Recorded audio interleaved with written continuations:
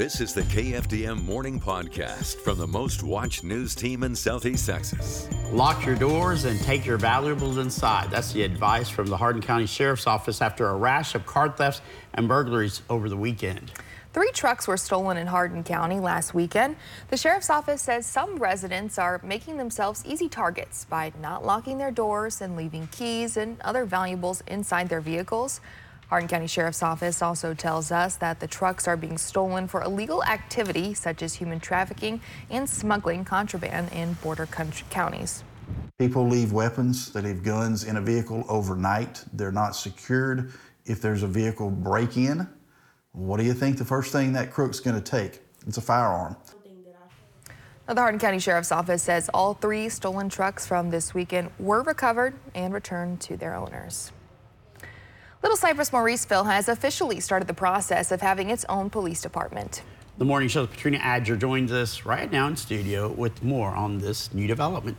Good morning, Angel and Macy. Yeah, at Monday's school board meeting, the district hired Mike Hennigan to lead the charge of getting the police department together. It's the last district in Orange County to get its own police department. KFDM's Mellow Styles has more. Monday night, Little Cypress Mauriceville gave the head of security, Mike Hennigan, a promotion into a role that he has some familiarity with. He will now be the first ever LCM ISD police chief. He has worked in law enforcement for many years. And now Superintendent Brister wants to continue to make the district a safe place for staff and students. We are a great place to go to school, but as always, we want to maintain that level of safety. Brister says this will help take the ease off local law enforcement because the district is so big due to it being over 100 square miles. How long would it take if there's an emergency situation in getting someone present? And so this will allow us to have someone present in the district that can get to our district quickly, get around our district quickly. Brister says the district really started to take the idea of a police department seriously back in August. Now, one of the things the district is trying to figure out is how much this will cost when complete. It's not a cheap program. By the time you pay salaries, our ultimate goal is to have a chief and then someone on every single campus. Yeah. Until then, every campus will continue the Guardians program, an armed employee on each campus. Brister believes a police department will cost the district somewhere near $1 million. You know, a life, there's no price on that. Superintendent Brister didn't know an exact cost or the timeline when the department will be fully up and running, but Brister says it's coming slowly but surely. Of course, it always takes time when you're trying to get something like that together. Exactly. Oh, sure, but yeah, of course, very important. So and we'll it's keep so track necessary of that. right now. Right. It is. Gosh, 100%. Yeah. Thank you, Trina. Well, a former judge and his wife are shot dead in their Williamson County home, and deputies say the son admitted to the killings. 45-year-old Seth Brian Carnes is charged with capital murder.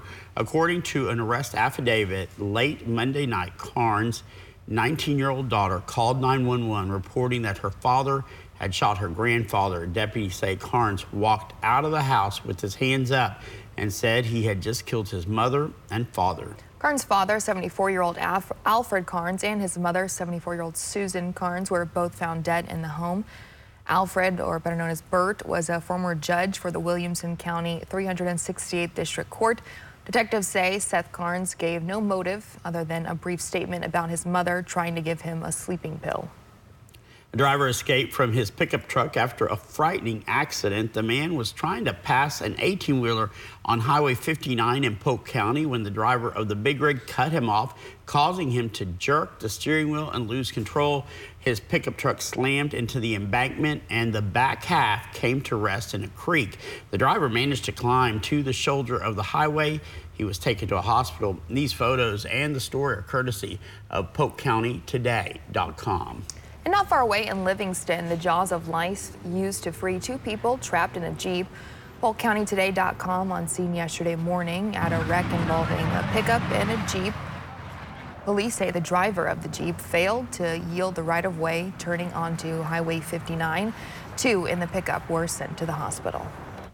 Beaumont City Council is giving the green light to a contractor for a repair project at Gladys and Lucas, one of the busiest intersections in town. Council approved a resolution authorizing the city manager to award the contract to Brightstar. Last month, the city learned that steel plates at the intersection had started to settle into the ground, and a larger plate is now needed. The city is calling this an emergency repair because of the amount of traffic at that intersection and problems with the storm sewer line. And now your daily forecast from the KFDM Weather Authority. Good morning, Southeast Texas, from the KFDM and Fox 4 Weather Center. Meteorologist Chad Sandwell. Here's a look at your forecast. It is Wednesday, January the 10th, and we are off to a cold start this morning. 20s and 30s across Southeast Texas, and we will continue to see temperatures warm up today. Got winds turning around to the south. They'll still be a little on the breezy side, but overall a much better day today as temperatures should reach the lower and middle 60s across Southeast Texas. Heading into the overnight hours into Thursday, it looks like a little bit more of the same. With the south wind, overnight lows are going to be much warmer tomorrow morning. We'll look for lows in the upper 40s and low 50s across Southeast Texas as you wake up Thursday morning. Gradually, we'll see an increase in cloud cover Thursday afternoon, and that will lead us to the possibility of a few showers. We're going to go with a 20% coverage in the triangle and a 30% coverage expected in the lakes tomorrow afternoon. Winds will be out of the south, which will help to warm us up. We'll look for highs on Thursday to top out into the lower 70s. From there, this is where things get interesting as we head towards the end of the week. Thursday night into Friday, a cold front pushes into the area. We'll see winds turning to the northwest, and they'll be fairly strong, averaging about 30 to 35 miles an hour, which means we'll likely see wind advisories on Friday. And of course, we'll also see some gusts up close to 50 miles an hour. But we will see a chance of rain. Best chance of that is going to be Friday morning. And by Friday afternoon, we should see some sunshine across Southeast Texas. Again, with the northwest winds kicking in behind the front, we're looking for a pretty cold start to your weekend. Temperatures in the upper 20s in the lakes and low 30s in the triangle on Saturday. With winds turning around briefly to the south on Saturday, temperatures will head back into the middle and upper 50s.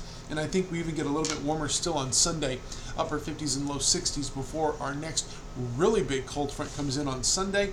From there, it looks like we'll see the chance of rain for early Monday, possibly even a little bit of freezing rain or sleet up into the lakes area. We're still going to watch that situation for you very closely, but temperatures will be close enough to flirt with some frozen precipitation as we work our way into Monday morning.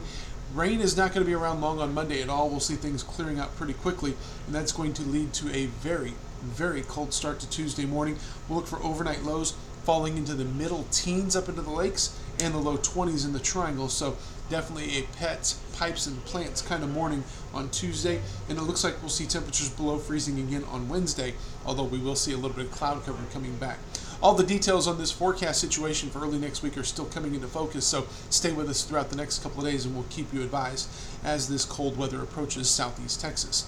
Recapping your forecast for Wednesday, we're going to see another day with plenty of sunshine. High temperatures will top out in the lower 60s. From the KFDM and Fox 4 Weather Center, I'm meteorologist Chad Sandwell. Make it a great day. Thanks for listening, and join us again tomorrow for the KFDM News Podcast.